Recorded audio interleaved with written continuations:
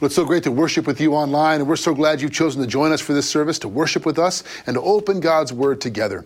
If you're traveling, perhaps tuning in, staying connected to us as a Chapel Street Church family, we're glad you're doing that, and we look forward to seeing you in person again when you rejoin us. Perhaps if you're a regular online worshiper from some other part of the country or around the world, we're glad you're with us. We say at Chapel Street Church, we want to be a place for where you are. So wherever you are, we're glad you're tuning in to worship our God and to dig into His Word today. Let's pray. God, thank you for the way that you love us. Thank you for your word, which is living and active and speaks to us.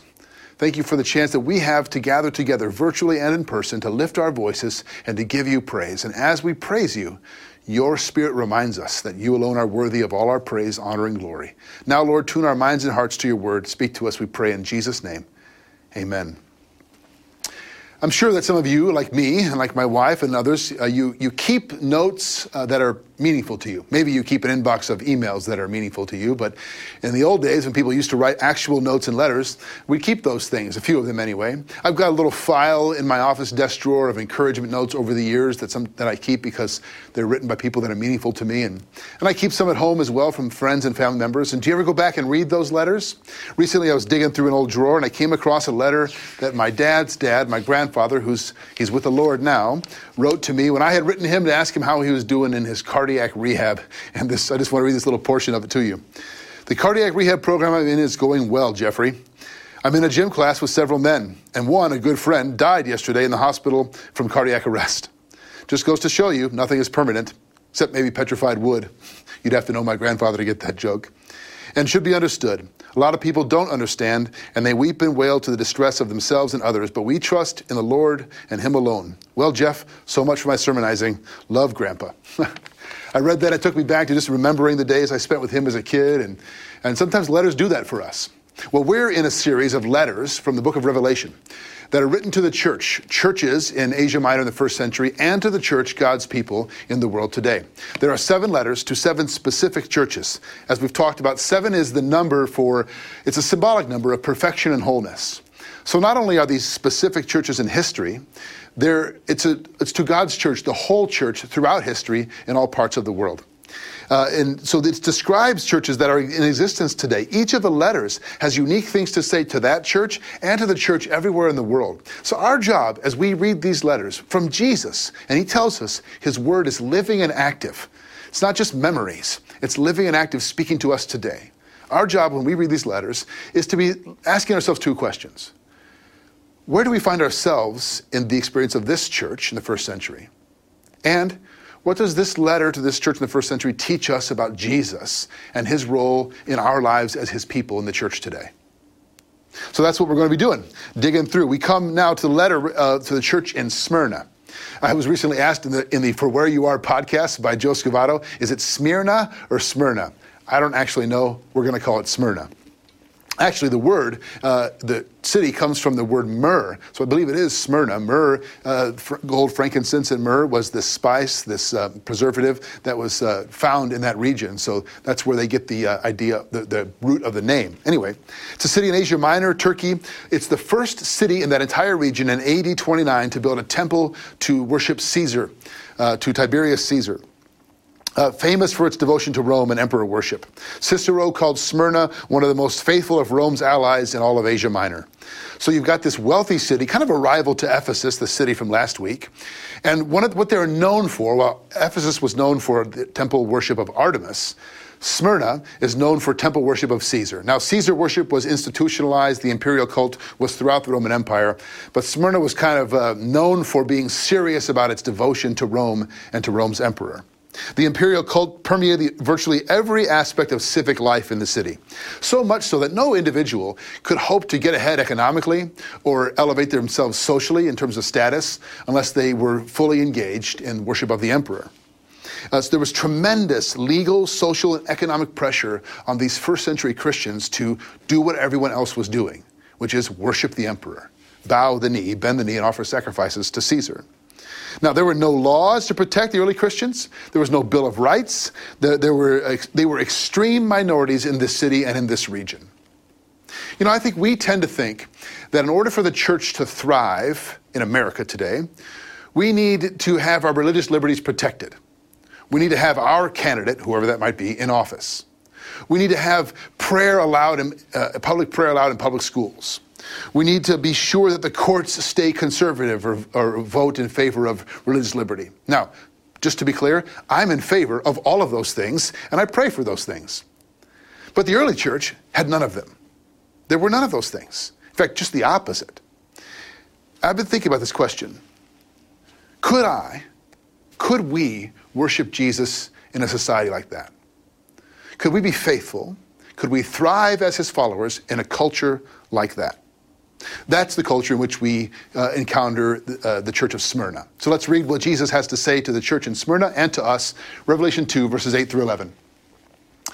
And to the angel of the church in Smyrna write, the words of the first and the last, who died and came to life.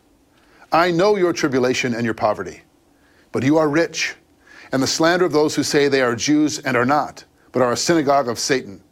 Do not fear what you are about to suffer. Behold, the devil is about to throw some of you into prison, that you may be tested. And for 10 days you will have tribulation. Be faithful unto death, and I will give you the crown of life. He who has an ear, let him hear what the Spirit says to the churches. The one who conquers will not be hurt by the second death. Now, there's so much in this passage that we're going to go through. Just to highlight a couple of things here. Jesus identifies himself as the first and the last who died and came to life. In each of the letters, Jesus gives a specific identity related to that church and their circumstances. So this is the identity of Jesus to all churches, but specifically to Smyrna and what they were facing. He says, I know, Jesus knows your tribulation and your poverty and the slander of those who say they are Jews and are not. Do not fear what you are about to suffer. Behold, the devil is about to throw some of you into prison, that you may be tested. Be faithful unto death, and I will give you the crown of life. We'll talk about all these things in turn. Just a few verses, but it's packed with really important things for us as followers of Jesus. Smyrna is only one of two churches in all of Revelation, these 7 churches, these letters, that Jesus doesn't have something harsh to say. There's 7 churches, and 5 of them follow the pattern where Jesus affirms them and then condemns them or says some words that are really harsh about what they're getting wrong. Only Smyrna and Philadelphia don't have any, Jesus has nothing bad to say about them. You know, it's interesting to me.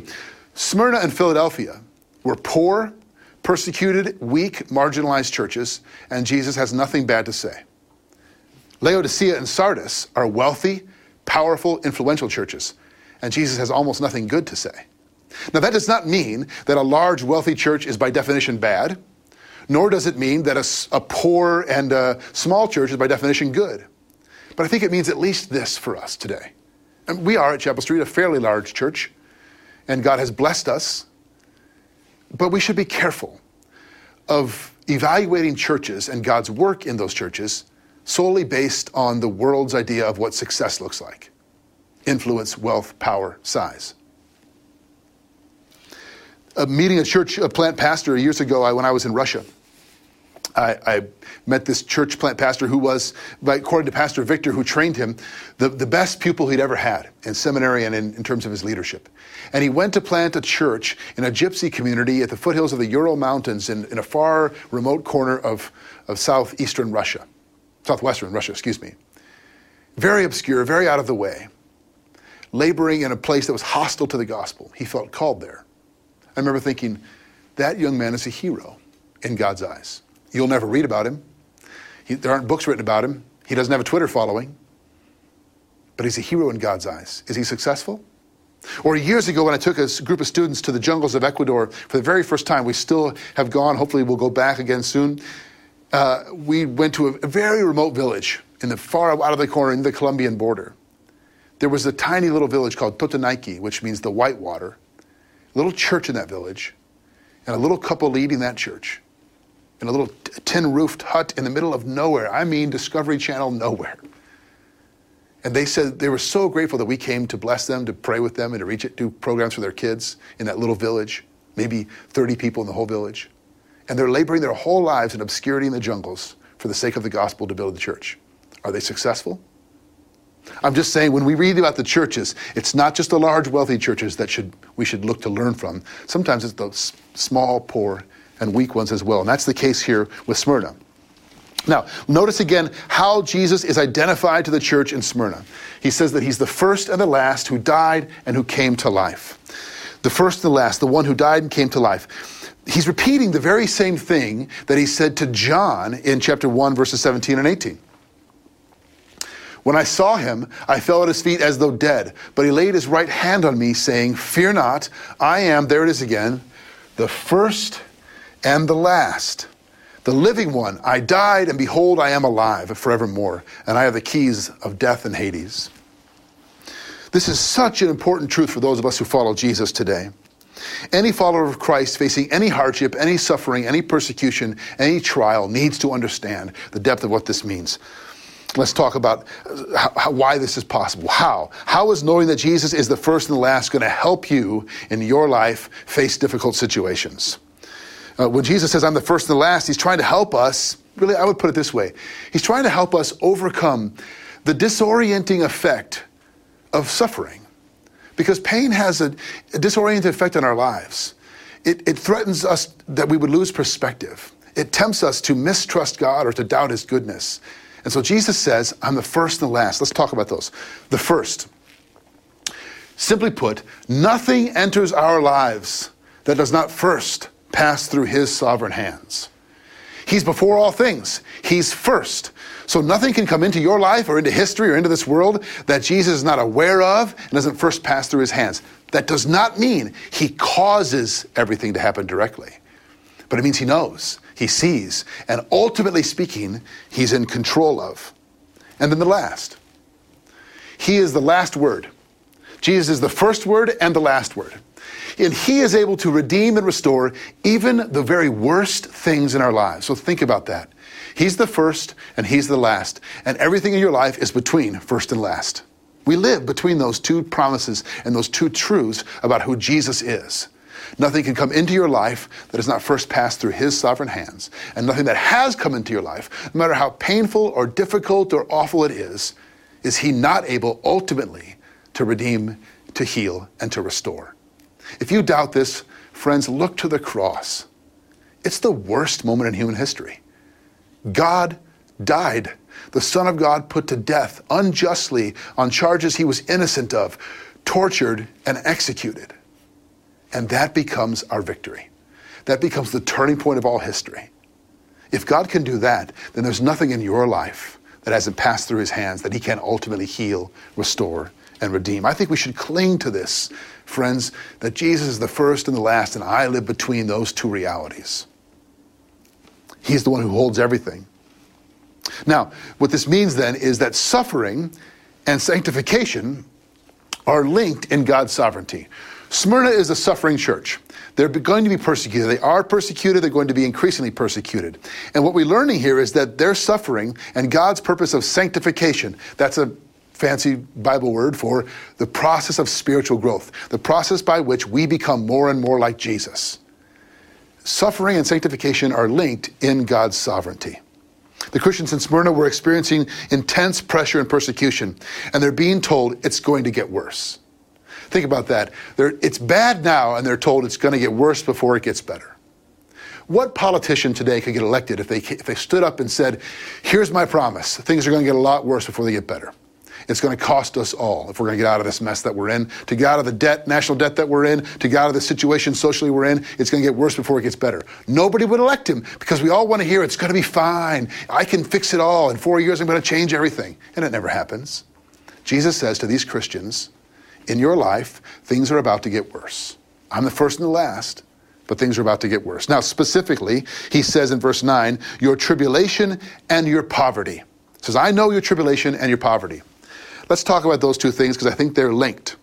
Their tribulation is connected to their poverty for this reason. At the very least, part of the reason seems to be these Christians would not bend the knee to Caesar.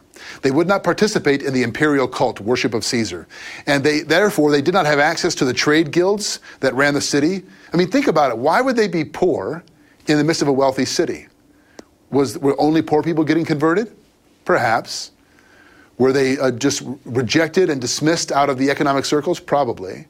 But probably some choices they made. They would not give in to idolatry. Therefore, they missed out on opportunities, economically speaking. Jesus says, I know your tribulation and your poverty, yet you are rich, he says. What does he mean there?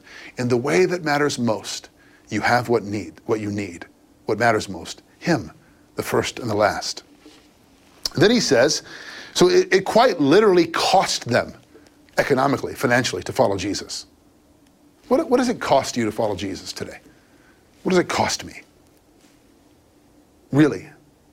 I mean, to put yourself out there and say, I follow Christ. Maybe some funny looks, some comments behind your back, some social media angst. What does it really cost you today to follow Jesus? That's not to say that it won't eventually cost us something. But for these first century Christians, who are our brothers and sisters down through the ages, it cost them dearly. I know your tribulation and your poverty. And then he says, I know the slander that you're experiencing. These Christians in Smyrna are not enjoying a good reputation in the city. I had a friend who once said to me recently, he said, it used to be a decade ago or less that Christians were viewed really as maybe weird, maybe out of touch, maybe believing silly things by the broader culture. But how quickly has it gone from that to being viewed as enemies, intolerant, bigoted, hateful for what we believe, being viewed as the problem in the world today?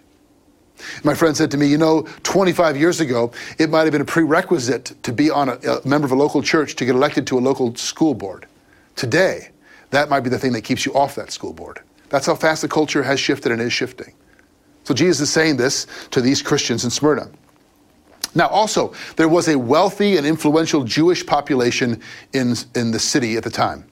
And here's why that matters, because there's this reference about those who are Jews, say they're Jews, but they're not actually Jews.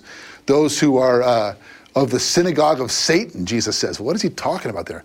If they say they're Jews, but they're not actually Jews, well then, who are the Jews? What's he talking about? Well, first, these wealthy Jewish, meaning they're genetic descendants of Abraham, they're cultural Jews living in Rome, they enjoyed kind of an exception, or an exemption, I should say, in the Roman world to the imperial cult. Here's how it worked.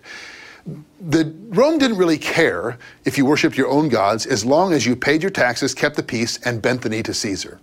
The Jews were stubborn and always causing trouble for Rome, so Rome gave them this exemption. They didn't have to offer sacrifices to Caesar. They could offer sacrifices to their god in honor of Caesar. It's a bit of a technicality, but it allowed the Jews to sort of hold on to their belief they worshiped one God and stay in good graces in the Roman world at the time. Early on, Christianity was viewed as one of the many strange Jewish sects. But as it grew, it became viewed as an enemy of the Roman Empire and a strange and dangerous religion. And so what's happening here is some of these first century Jews in Smyrna and in Asia Minor are saying, hey, those Christians are not with us. They don't worship the same God. They worship some guy who died on a Roman cross, and therefore they should not have the exemption we have, and they're not bending the knee to Caesar. So they're stirring up trouble against the Christians, which I think is what we see going on here. But what about this business of Jews, but they're not Jews? Well, the Apostle Paul says in Romans chapter 2 that not all who are Jews by birth are Abraham's descendants, but those who are Jews of the Spirit, meaning that those who have faith in Jesus as the true Messiah. So he's talking about those who are faithful to God and see Christ as Messiah versus those who are Jews by culture and heritage and yet are stirring up trouble for the true followers of Jesus. They're being slandered, in other words. This is no justification, by the way, for any kind of anti-Semitism. Historically, this passage has been used by some to preach against Jews. And anti-Semitism has no place in the life of a Christian. None at all. Quite frankly, we have to remember that Jesus himself is writing this letter, and Jesus was a first century Jewish man. He's the Son of God, yes, but he's a Jew. 3/4 of the New Testament, in fact, all but 2 books of the New Testament were written by Jews. So our history and our heritage is Jewish. We're only being pointed out here that even those who are culturally, quote unquote, of the people of God can spiritually be far off. The point is, God is going to use all of this tribulation, all of this persecution, all of this poverty, and all of this slander for his purposes in their lives. 1 Peter 1, verses 6 and 7. In this you rejoice, though now for a little while, if necessary, you have been grieved by various trials, so that the tested genuineness of your faith, more precious than gold, that perishes though it is tested by fire, may be found to result in praise and glory and honor at the revelation of Jesus Christ. I want you to see this two words, so that. I think this is so important for us. Peter says, and we studied this just a few weeks ago in our series on 1 Peter, so that what you're experiencing for a little while, these trials of various kinds, are so that. What's the so that in your life? What's the reason? We often wonder, God, what are you doing? And we're being told here, he has a purpose, ultimately, so that the tested genuineness of your faith, more precious than gold, though it's refined by fire, fire being a symbol of the trial itself, whatever you're suffering, may produce something, may result in something in you and in praise to God. You know, suffering, pain, difficulty, it usually has one of two results in our lives. It either leads to greater dependence on God or greater disillusionment with God. That's been my experience, both in my own life and as a pastor. Suffering can soften us, humble us, and make us more dependent and reliant on God, or it can harden us, make us callous and more disillusioned with God. Suffering comes to us all, not in the same doses, not in the same way, not to the same degree, but nobody escapes. The question is, how do we respond to it? Does it make us more dependent on God? What's the so that? I think really what we're doing here in Revelation 2, verses 8 through 11, is learning to see the so that. Learning to see in our own lives and in our own experience, so that, what is God doing? I heard a story recently from a good friend who supports a couple of mission workers in Cuba. They're Cuban nationals, and they're working for the gospel in Cuba. Now, if you've been following the news at all, you know things are not good in Cuba right now. Massive unrest, massive protests. People are literally starving, can't get the basic necessities. These two mission workers were saying they have to brush their teeth with bar soap because they haven't had toothpaste in over 2 years. And they recently were waiting in line to get bread for 4 hours, and then they ran out of bread before they could get to the front of the line. And they wrote a letter back saying, pray for us for bread, but we see God's purpose in it because we were able to share the gospel with people in line for 4 hours. They're sharing of the bread of life while waiting for physical bread. What a perspective.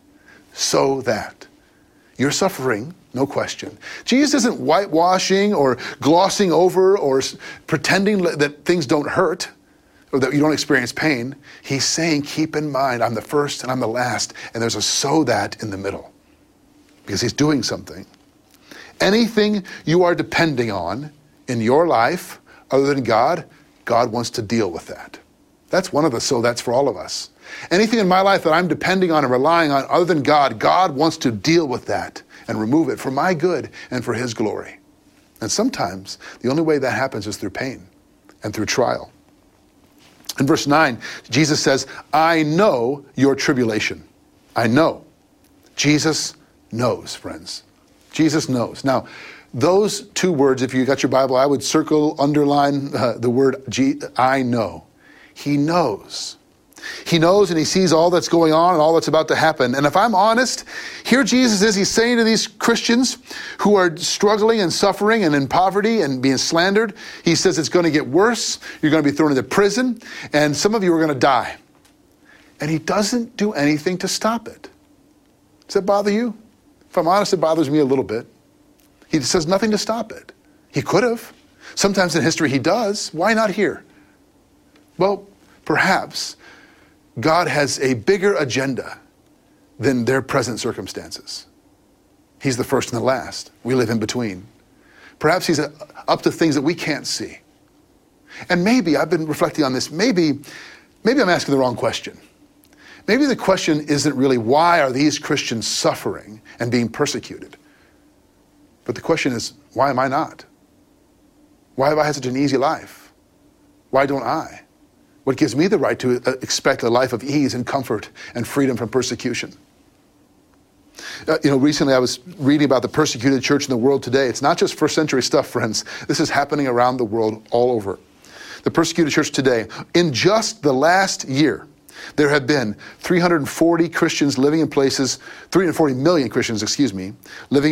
where they experience high levels of persecution and discrimination. 340 million. 5,361 Christians killed for their faith in the last year. 4,488 churches, schools, or other Christian buildings attacked or destroyed. 6,200 believers detained without trial, arrested, sentenced, and imprisoned in the last year. Now, we don't experience that in our country. We seem insulated from that. It's far away, but it's happening all around us all the time. This is not just ancient stuff that's going on. This is a letter to the church today. And we should be praying on our knees for our brothers and sisters in the persecuted church. That's when Jesus says the tested genuineness of your faith. He's producing something. He's refining something. And he knows, I know your tribulation. I know what you're facing. Now, Jesus knows, saying Jesus knows, it doesn't solve everything. It doesn't magically make the pain go away.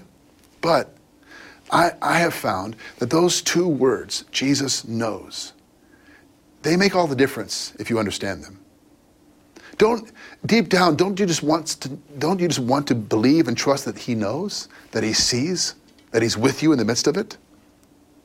One of my favorite passages in the Old Testament that points to this is a story out of Exodus. It's a story of God's people in slavery, in bondage, in Egypt. They're crying out to God. Does he know? Does he see? Does he care? And in Exodus 2, verses 24 to 25, I love this passage. And God heard their groaning, and God remembered his covenant with Abraham, and God saw the people of Israel, and God knew. I love that. God heard, God remembered, God saw, and God knew. It doesn't say knew what. He just knew. He just knows. He knows. God hears, God sees, God remembers, and God knows what you have faced and experienced, what you are facing, and what you will experience, what we will face as his people. He knows. Nothing is beyond his knowledge. So our response then is, do not fear what you're about to suffer. That's what Jesus says. Do not fear. This is the same command he gives to John in verse 17 of chapter 1. When he falls down as though one dead, Jesus says, do not be afraid. I'm the first and the last. In fact, we said in that sermon a couple weeks ago, the only one we should fear is Jesus, and Jesus is the very one who says, do not fear. So, what are you afraid of?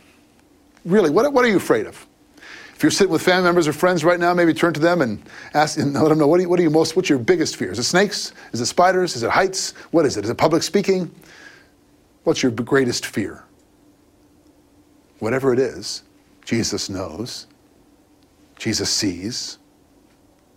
Jesus hears. I think for many of us, it's suffering. It's pain. Are you afraid of suffering? Who wants to suffer? Who's excited about it? Who's hoping for it? Persecution. Sometimes the sting of suffering is the fear of suffering itself in our lives. The anxiety of what might happen, what's to come. Listen to what C.S. Lewis writes in his book, The Screwtape Letters. There is nothing like suspense and anxiety for barricading a human's mind against the enemy meaning God. He wants men to be concerned with what they do. Our business is to keep them thinking about what will happen to them. So this is a demon writing in fictitious letter, saying that there's nothing like suspense and anxiety because it makes them worry about what's going to happen. God wants us focused on what must we do in this moment to trust him. Sometimes we're fearful. I've known people that, I think it's possible that if you've experienced a lot more than your share, shall we say, of persecution or suffering or pain, that you can slip into thinking that maybe God is against you. Maybe God has it out for you. And on the other side, many of us who haven't really experienced very much persecution, suffering, or pain, we can start to think that, somehow God's going to suddenly recognize his error on the ledger and go, wait a second, they haven't had their fair share. Stop the blessing machine. We have to make even things out here, as if God's up there, trying to make sure it all goes in, it all gets evened out and nobody gets off easy in this life. That's not how God operates. Jesus says, do not fear. Do not fear God, as if he's going to get you because you haven't suffered. And do not fear whatever comes into your life. In verse 10, he says, some of you are going to be thrown into prison. Now, in the ancient world, prison is not the punishment that it is in our society. Prison sentences didn't exist that way. You know, you're convicted of a crime, you serve a prison sentence in our culture. That didn't happen in the ancient world. Prison was a place you were held as the accused or condemned until your punishment, which was usually, at the very least, a massive fine, often beatings, torture, and execution or death. And Jesus says that's what's going to happen to some of you. You're going to be imprisoned, and some of you will die. And then he says for 10 days. Did you catch that? 10 days. You'd think, well, it's only 10 days. What does the 10 days mean? Is it literal? Is it symbolic? Honestly, I don't know. And scholars debate this. I think probably it's a reference to this is a brief period of time in the scope of eternity. Your suffering and your persecution is not going to last forever. There's going to come an end. Although some of you will pay the ultimate price in this life for your faith. Some would die. Death, our greatest fear. What the Bible calls our last enemy. Paul in 1 Corinthians 15 says the last enemy to be destroyed is death. And it's destroyed by Christ at the cross. Listen to what the writer of Hebrews says in Hebrews chapter 2, verses 14 through 15. Since therefore the children share in the flesh and blood, he himself likewise partook of the same things, that through death he might destroy the one who has the power of death, that is the devil, and deliver all those who through fear of death were subject to lifelong slavery. That last line, through fear of death, subject to lifelong slavery. Our fears enslave us. What we're afraid of holds us captive. Jesus says, fear not. I've conquered the last enemy. The last final great enemy, death, is taken away. So what else is there to fear? Nothing, he says. And he's saying this to people who are slandered, who are poor, who are persecuted, who are about to face imprisonment and even death. Do not fear. Honestly, I can preach this and I can read this, but I don't know that I live this way. This is so liberating. I want to. It's what the Apostle Paul says when he says, for me to live is Christ and to die is gain. You kill me, I'm with Jesus. You let me live, it's for his kingdom. I win either way. I am untouchable, is what he's saying. I want to live an untouchable life. Not free from pain. Nobody gets to live a life free from pain. But at a deeper level, at a more meaningful level, a life that's untouchable because I have such security in Christ. Don't you want to live that way? Totally free? I'm not saying that I do, but I want to. And here's the good news. If that's what you want, that's what Jesus wants for you and for me as well. That's precisely what he wants, what he's saying to us. Then last, he says, be faithful. Specifically, he says, be faithful unto death. Be faithful unto death. And then he says he's going to give the crown of life to those who are faithful unto death. Wait, huh? Those of you who are about to die, I'm going to give you the crown of life. Well, clearly he can't be talking about physical life on this earth because they're about to lose their life from persecution. You see, if this life is all that we get, if these 70, 80, 90 years, however long God gives us, if this is it, like my grandfather's note, right? Just goes to show nothing's permanent in this life, but we trust in the Lord. If it's all we get, then to die this way, it feels like God's love has failed somehow. God's promises aren't true. The worst thing that can happen to you or to me is not physical death. It's not physical pain. Do you know that? The worst thing that can happen to you is not physical death.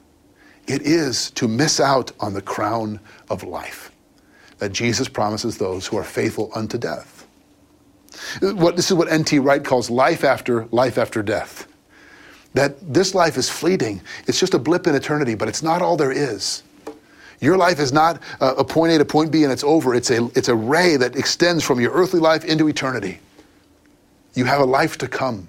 The crown of life is promised to us. This is what James writes about in James chapter 1, verse 12. Blessed is the man or woman who remains steadfast under trial.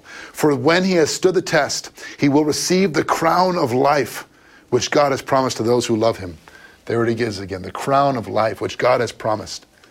This phrase, steadfast under trial, is similar to what Jesus means when he talks about those who conquered or overcome. He doesn't mean in our own strength, we just grit our teeth and get through it and we win. It means that we stay faithful to him because he has already conquered death at the cross. I think a good description of what it means to be faithful unto death is to be clear in the face of fear.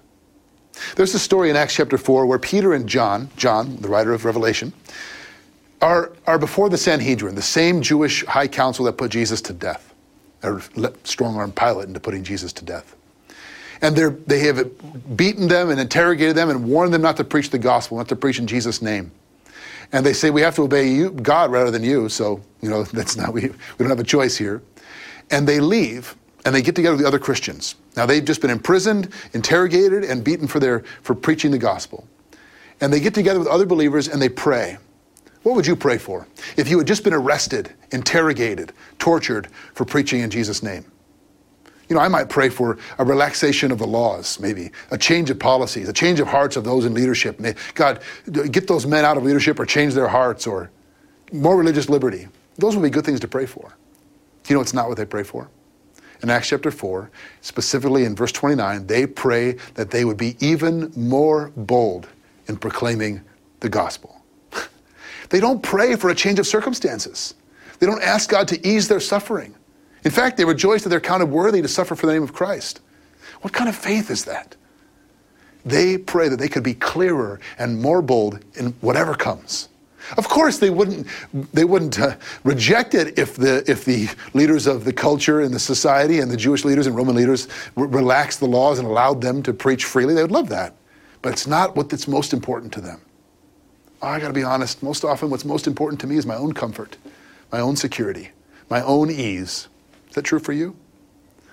What we're being told here about these early Christians, perhaps the reason Jesus has nothing bad to say about them, is what they wanted most was not a change of circumstances, but to be faithful unto death.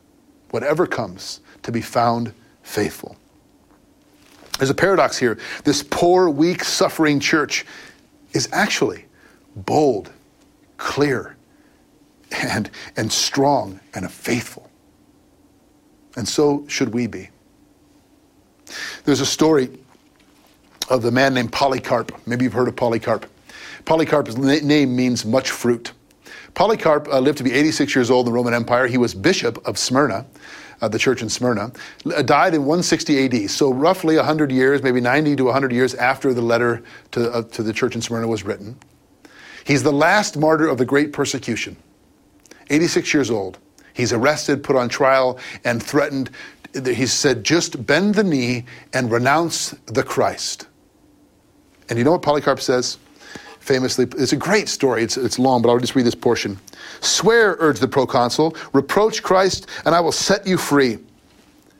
Polycarp responds, 86 years have I served him, and he has never done me any wrong. How can I blaspheme my king and my savior? I have wild animals here, the proconsul said. I will throw you to them if you do not repent. Call them, Polycarp replied. It is unthinkable for me to repent from what is good and turn to what is evil. I will be glad, though, to be changed from evil to righteousness through my death.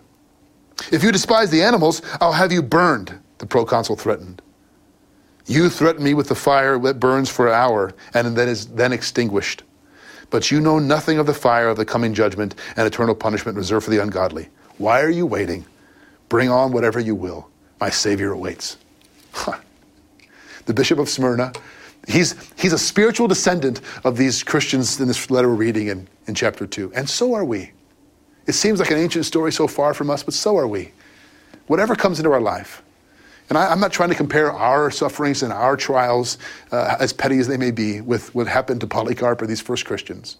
But whatever comes into our life, Jesus says, I know. I'm the first and the last. You live in between. I see, I know. Don't be afraid, but be faithful. Friends, let that be our prayer. That at the end of our life, whenever that comes, however that comes, we are found faithful. Let's pray.